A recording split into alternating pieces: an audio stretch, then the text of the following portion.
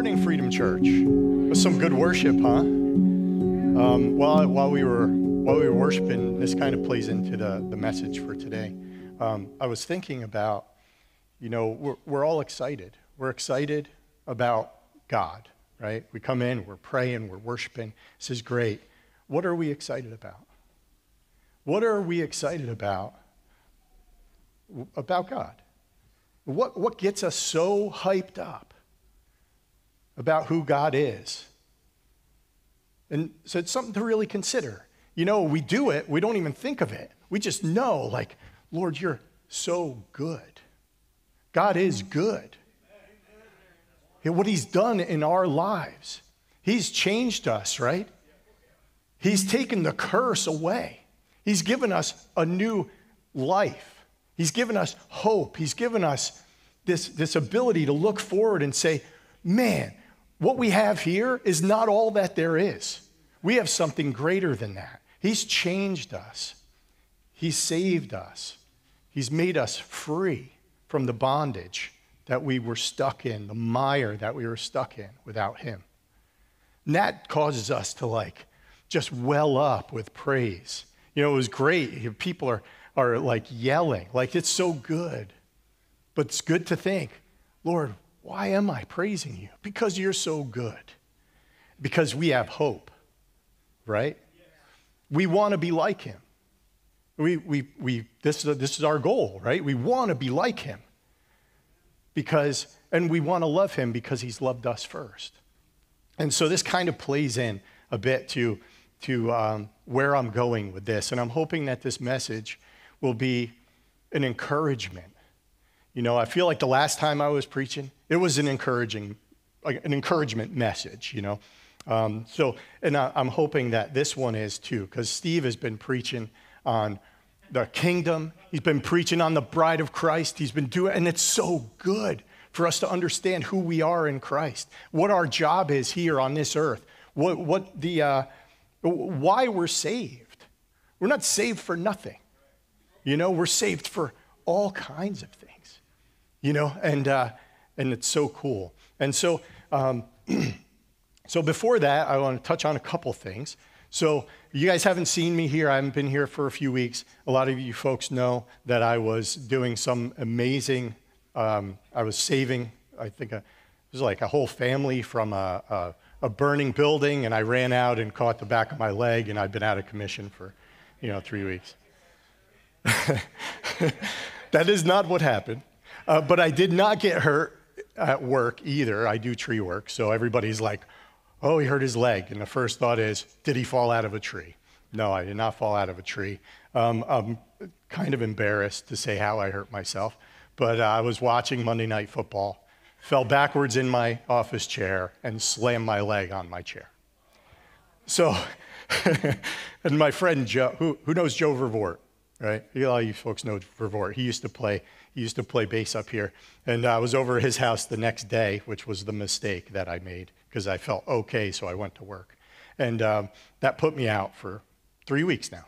And but he's like, listen, I have the same chair. Just give me a call, we'll FaceTime, I'll show you how to sit in it so you don't get hurt.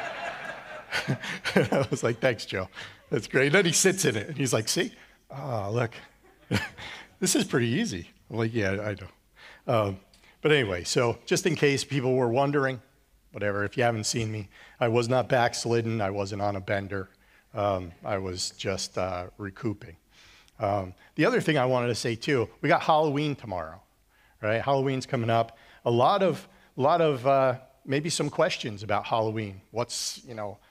Is it something as Christians we should be part of or we shouldn't be part of? I would encourage you to go to freedomchurchnj.com.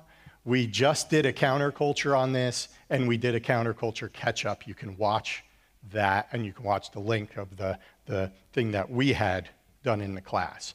So the hope is, and John in his wisdom, of course he always brings about some, well, not always, but most of the time brings out good stuff. He's in the class, he was like, the goal should be, let's put this thing to bed. Let's study it now. Let's know what it is. Is this something that we're good with in our conscience, or is it not? And if it isn't, then we make that decision. If it is, then we make that decision, but we don't revisit it every year. So, and that's the goal of the counterculture catch up for this week. So I'd encourage you, go there, check it out, and love to hear your comments. Okay, so I'm going to do a little revision. I don't have a lot of time, a little review, a little review from the last message in 1 John, because I'm back into it. And when I preached this last message in the beginning of, it was 1 John 3, it was 1 through 3, I only touched on the first half of that verse, those verses there. So it was, and I'll just read it now. So 1 John 3, 1 through 3, see what kind of love the Father has given to us, that we should be called children of God, and so we are. The reason why the world does not know us is that it did not know him. Beloved, we are God's children now, and what we will be has not yet appeared. But we know that when he appears, we shall be like him, because we shall see him as he is. And everyone who thus hopes in him purifies himself as he is pure. So that's the scripture we're going to be working out of today. We're going to be doing a little bit of a review from the last one about being the children of God. I know Steve has been talking about that a bit, but hopefully it's not going to be, going over the same thing over and over again. I guess that's what we do. Anyway, all right, let's pray.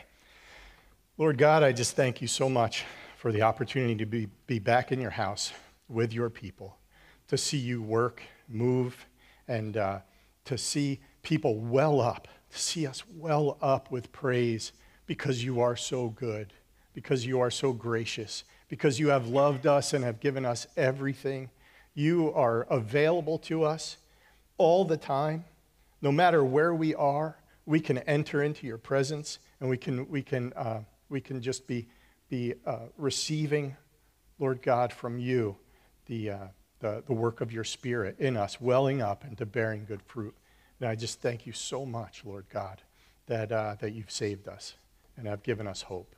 And Lord, I pray your blessing on this time. I pray that you would work through me to just bring your word, that I would get out of the way, and that your word would go and cause all of us, motivate all of us to take one step closer to the image of Christ that we should be. So I praise you, God, and thank you, and I lift this up to you in the name of Jesus. Amen. Okay, so let's go back just a hair, right, from the last message. I got a lot of papers today. So this was back in August. So we were going through that same scripture. So see what kind of love the Father has given to us. And we talked a lot about that. Well, that's kind of the first point. What kind of love is this that God has given to us? What does this love look like? And we have lots of scripture. I didn't put these in there, so I'm just kind of going to reference the scripture pretty quickly as a review. First of all, he laid down his life for us. And it's explicit, this kind of love. 1 John 3:16 says, by this we know love, that he laid down his life for us, and we ought to lay down our lives for the brothers.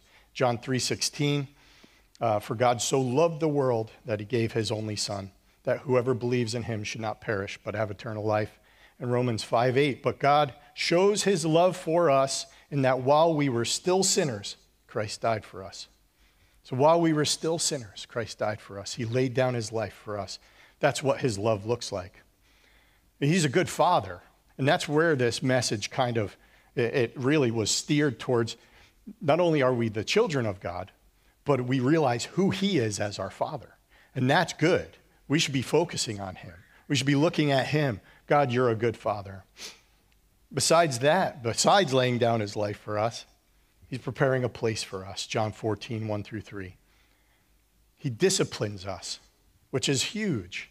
John 15, 2, every branch in me that does not bear fruit, he takes away, and every branch that does bear fruit, he prunes, that it may be more fruitful, or may bear more fruit. Proverbs 3:12, for the Lord reproves whom he loves, as a father the son in whom he delights. So he disciplines us. Psalm 94:12, blessed is the man you discipline, O Lord, and teach from your law.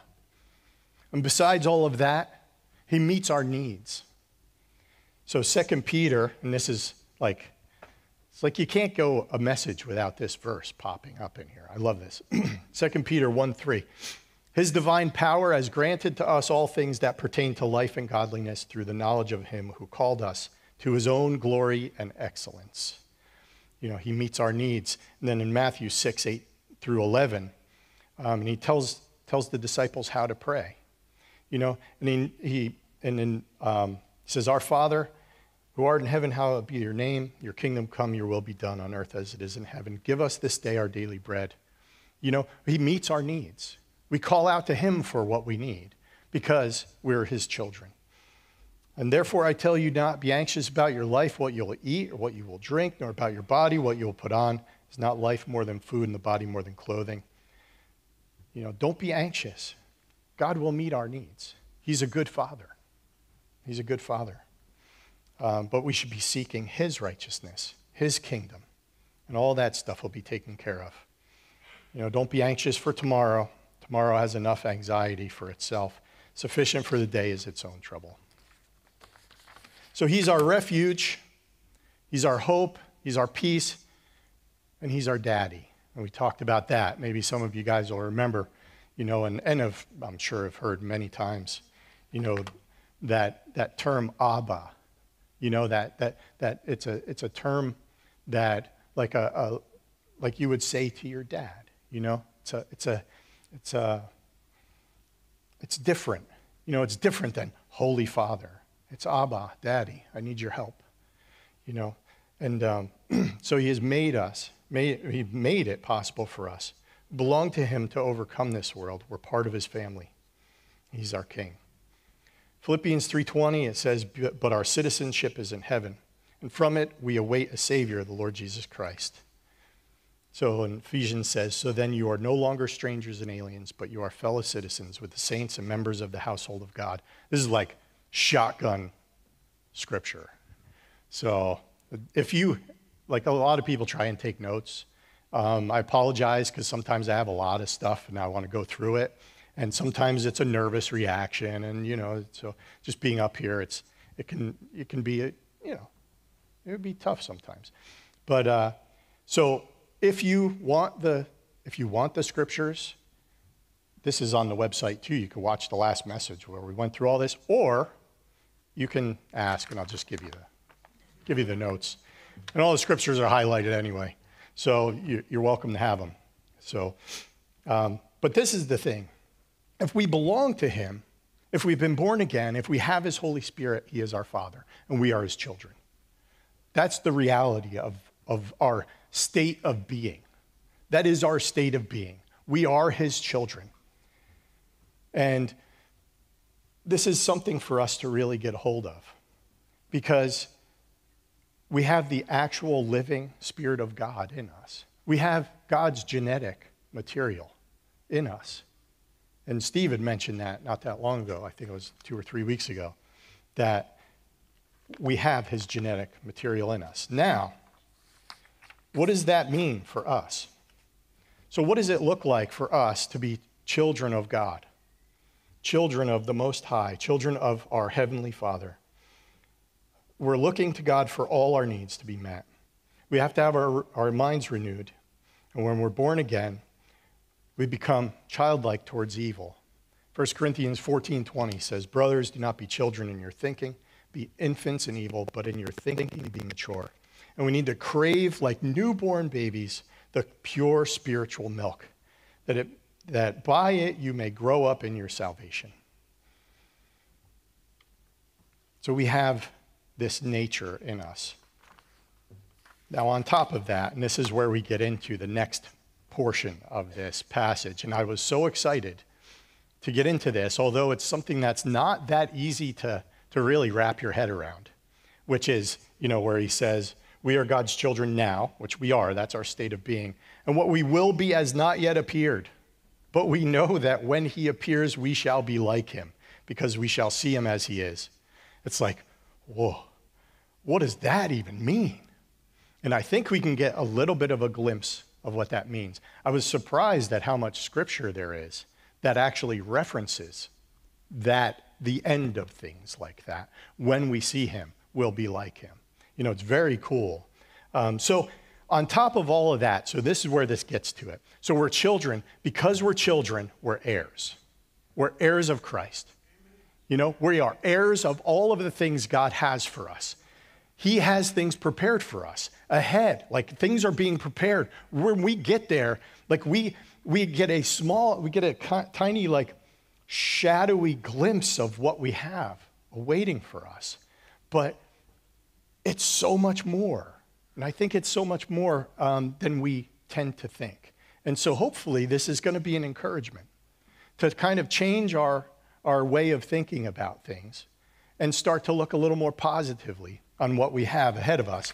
It's like, how can you be more positive? I mean, come on. We got heaven ahead of us. But there's more than that. Hopefully it's not too out there. But I'm going for it, man. What's the worst that could happen? Get thrown, get out of here. Excommunicated. Okay, so like I said, this is our status, right, as children of God. We own this. But there's something else that we own. And we own the confidence of what we have in the future. We own that. You know, 2 Corinthians, we have these. These are the verses that I do have. So if you want to look, 2 Corinthians 4:16 through 18 says, "We do not lose heart. Though our outer self is wasting away, our inner self is being renewed day by day. For this light momentary affliction is preparing for us an eternal weight of glory beyond all comparison." An eternal weight of glory beyond all comparison. Oh, that's so good. And as we look not to the things that are seen, but to the things that are unseen. For the things that are seen are transient, passing away. The things that are unseen are eternal. So, and this goes back to, I'm probably jumping the gun a little bit, but that's okay. This goes back to our, we can get caught up. We live in this world. We can get caught up looking at the struggles that we face in this world. And we all face struggles. And some are very difficult.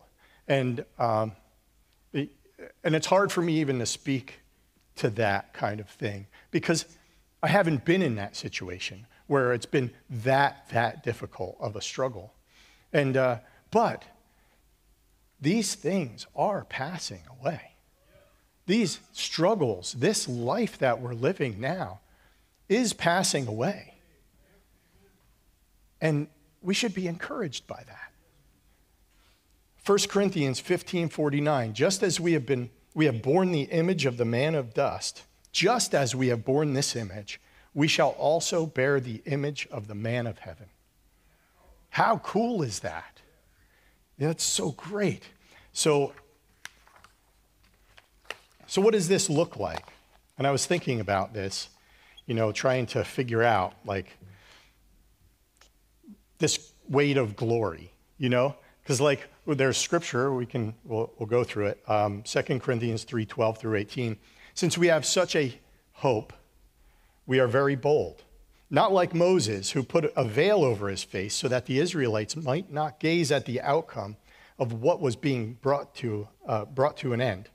But their minds were hardened. For to this day, when they read the Old Covenant, the same veil remains unlifted, because only through Christ is it taken away. Yes, to this day, whenever Moses is read, a veil lies over their hearts. But when one turns to the Lord, the veil is removed. Now the Lord is the Spirit, and where the Spirit of the Lord is, there is freedom.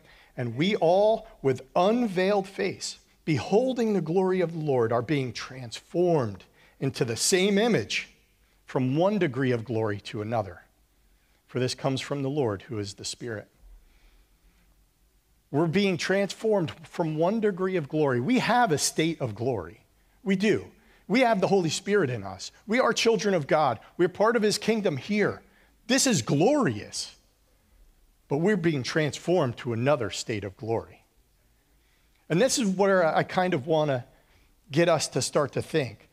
We can, and it's so easy to look at our situations and to know who we are and how depraved and messed up we really are, and know what Christ saved us from. But we have this old man hanging around our neck This old man, this old flesh man that's dragging us down all the time. And we're like, oh, I can't wait to get there so this guy's off my back. But that's not it. I can't wait to get there. It should be, I can't wait to get there because I'll be like him. It's different. It's a different perspective. It's not like, I just can't wait till all this old stuff is done. But it's, I can't wait till I put on the new man. I can't wait to be like him from one glory to another glory. It's just different. Do you understand? You see the difference, the perspective? And we can be caught up in kind of looking at it from a negative kind of light. Proverbs 4:18 says, but the path of the righteous is like the light of dawn, which shines brighter and brighter until full day. I think that's a cool verse for this. You know, we're being grown up in him to become more and more like him. This is why I brought up in the beginning. Why do we praise and worship God? And why are we filled with awe and wonder and gratefulness for what God has done? We want to be like him. Why? Because he loved us. He gave his life for us. We're his children. It's a natural response. If we really want to be like him, guess what? One day we will. Now, I'm not saying in omnipotence or in that kind of thing, but his character. What we are striving for daily, right? If we are truly seeking the Lord, we want to see this fruit of the Spirit working out in us. We want to see love, joy, peace, patience, all these things working out. These things we can't just make happen. We can't make love happen. We can't make joy happen. We can't force ourselves to produce these things. These are things that only come from God. They only come from his working in us, his Holy Spirit working in us. And so we want that, if that's what we want. I know for me, that's my battle. I come before the Lord and I say, oh, I'm so messed up. I want to be so much better. What am I saying? Lord, I want to be like you. I want to be like you. Well, one day, church, we're going to be like him. These things are going to be done away with. It's so cool. You know, I was thinking and this is something that actually I think is good for us to do, maybe not in everything, but looking at the nature. God has made all of what we see around us, right? And there's a lot of stuff that's in nature that is a reflection of the spiritual stuff going on. We see that in marriage, we see that in family, we see that in all kinds of things. And I was thinking about this, and this has to do with some stuff that we dealt with counterculture too. But why does the moon go through its phases and we get to see it? Why? We know that it follows, its path and all that stuff, but why? Why do we get to see it grow from one level of glory to another level of glory? Why do we get to see the sun rise up in the morning? How cool is that? And when we look at that and say, someday, I'm going to be like that bright sun up there. I'm not going to be just this glimmer of sunlight over the horizon. It'll be in its full glory. We'll be who God has created us to be. That is so cool, I think. So when you look at the moon and it's waning or waxing, if it's waning, don't look at it. But if it's waxing, be encouraged. Be like, all right, Lord, I can't wait till that day when I stand before you and see you for who you are, because I will be like you. That's my heart's desire, to be like the Lord. I want to be like him. And we can work towards that now, like he's working in us now to do that. There are two reasons to be like him, right? Our lives are here for two reasons. First, for his pleasure. Philippians 2:13, for it is God who works in you both to will and to work for his good pleasure and for his purpose. Ephesians 4:11 through 15.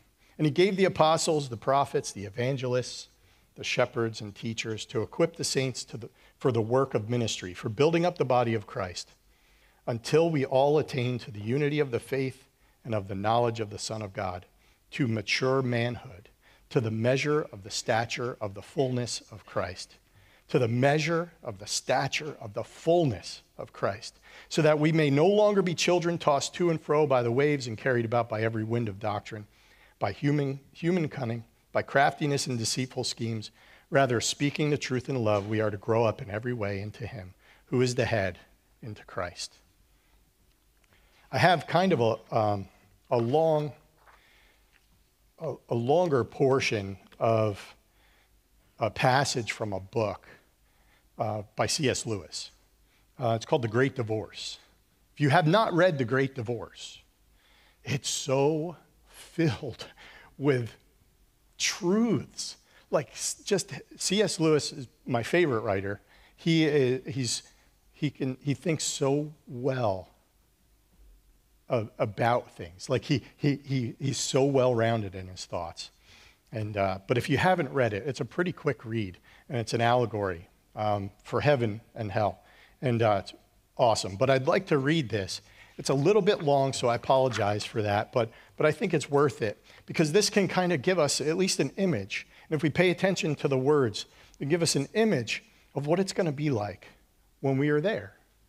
Because I think it's good for us. We see things kind of dimly right now, but that's okay. You know, the Spirit reveals these things to us. So I'm going to read this. So bear with me. I'm not going to do different voices or anything. So first came bright spirits, not the spirits of men, who danced and scattered flowers. Then on the left and right, at each side of the forest avenue, came youthful shapes, boys upon one hand, girls upon the other. If I could remember their singing and write down the notes, no man would read that score. Who would read that score would ever grow sick or old. Between them went musicians, and after these a lady, in whose honor all this was being done. I cannot now remember whether she was naked or clothed. If she were naked, then it must have been the almost visible penumbra of her courtesy and joy which produces in my memory the illusion of a great and shining train that followed her across the happy grass. If she were clothed, then the illusion of nakedness is doubtless due to the clarity with which her inmost spirit shone through the clothes. For clothes in this country are not a disguise. The spiritual body lives along each thread and turns them into the living organs. A robe or a crown is there as much as one of the wearer's features as a lip or an eye. But I have forgotten, and only partly do I remember, the unbearable beauty of her face. Is it? I whispered to my guide. Not at all, said he. It's someone you'll never, ever heard of. Her name on earth was Sarah Smith, and she lived at Golders Green. She seems to be, well, a person of particular importance.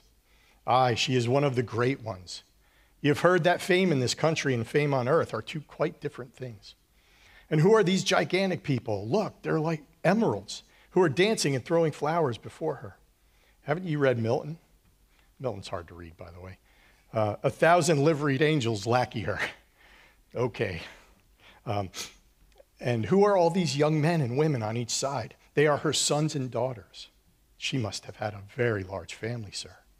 Every young man or boy that met her became her son. Even if it was only the boy that brought the meat to her back door, every girl that met her was her daughter.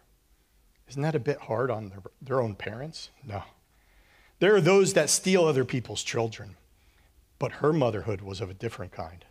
Those on whom it fell went back to their natural parents, loving them more. Few men looked on her without becoming, in a certain fashion, her lovers, but it was the kind of love that made them not less true, but truer to their own wives. It's so cool. And how? But hello, what are all these animals? This is the part, I can skip over the animal part, but I won't. What are all these animals? A cat, 2 cats, dozens of cats. Don't let my wife hear this. And all those dogs. Why? I can't count them. And the birds and the horses, they are her beasts. Did she keep a sort of zoo? I mean, this is a bit too much. Every beast and bird that came near her had its place in her love. In her, they became themselves, and now the abundance of life she has in Christ from the Father flows over them. I looked at my teacher in amazement. Yes, he said, it is like when you throw a stone in a pool, and the concentric waves spread out further and further. Who knows where it will end? Redeemed humanity is still young. It has hardly come to its full strength. But already there is joy enough in the little finger of a great saint, such as yonder lady, to waken all the dead things of the universe. of the universe into life. It's such a great image. This is glory. This is glory. And I was talking about what glory is. And when you look it up in the Greek, the word glory, the actual meaning for the word, is it's something that evokes a good opinion. It sounds kind of like, well, that doesn't sound that glorious. But when we think about it, like everything about God evokes only good. This is good. Like we look at it in awe and say, this is so good. And that's who God is. That's who we are. That's who we'll be. We'll be in his likeness. It's so cool. So we have to be the best representations of our Father in this world as we can be, even with our fallenness. But every little thing that we do matters. Every little thing. Now, we can look at a lot of different things, right? Like stuff that would be Christian things. Well, I pray. I read my word. I try and be generous. I give, try and do those things. Those are great. Those are things we should be doing. And they're not little things. But I would encourage you that there are other things that are important as well. And it's being the best that we can possibly be at everything that we set our hand to. Colossians 3:16 and 17 says, "Let the word of Christ dwell in you richly, teaching and admonishing one another in all wisdom, singing psalms and hymns and spiritual songs, with thankfulness in your hearts to God. And whatever you do in word or deed, do everything in the name of the Lord Jesus, giving thanks to God the Father through him." This is a verse, like for me as a pastor, as an elder, there's a term in the requirements for the leader of a church. And one of the words is to be above reproach. That's a tough statement, to be above reproach. But that's our call as Christians, as his kingdom, as his ambassadors, as his representatives, as his image in this world. If we want to have an impact, our desire should be to be above reproach in every single area of our lives. And the Lord has been pointing some stuff out to me, especially when it comes to like business stuff. I'm a good worker when I can, work. I'm a good worker, but I'm bad at other things. I'm bad at paying my sales tax on time, or I'm bad at just keeping track of all that kind of stuff. But am I a good witness to the tax person if I'm not paying on time? Am I above reproach in that? I don't think so. I think I need to be above reproach. And if there's something that I'm responsible for that I could get better at if I just put the time in, then I should do that. That's my job. So the goal should be to be above reproach. And so bringing this kind of to who we are, right? So we have prayer, we have all those things I mentioned. But what about this? What about as a worker? All the minute little things that we have to deal with as workers. What about a homemaker? Are we the best homemakers that we could be? Are we above reproach there? What about being a husband? Are we above reproach in being a husband? What about being a wife? What about a parent? What about a student, for all you young people who are still here, or old people going to school? But being above reproach. This is the witness. Because why? It's not only so that we can build rapport with other people, it's because we're working out his image in us now. And then one day we'll be like him. So it's more than just the effect out there and how we can now share Christ and that's important, obviously. But man, there's more to it than that. Why do we praise God? Because he's working in us to be like him. We should be doing these things because he's working in us to be like him. We should be above reproach as best that we can be. Now, how do we get there? This is where it's like, I feel like I say the same thing over and over again. And I don't mean to, maybe I oversimplify it. I could, and you guys can tell me. But I think it starts with this. In Psalm 139, 23 through 24, David says, "Search me, O God, and know my heart. Try me and know my thoughts, and see if there be any grievous way in me, and lead me in the way everlasting."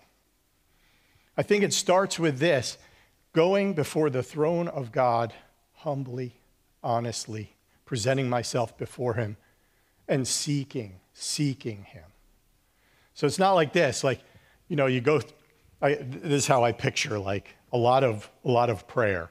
It's like you go by the door, it's open, it's like, "Hey God, how you doing?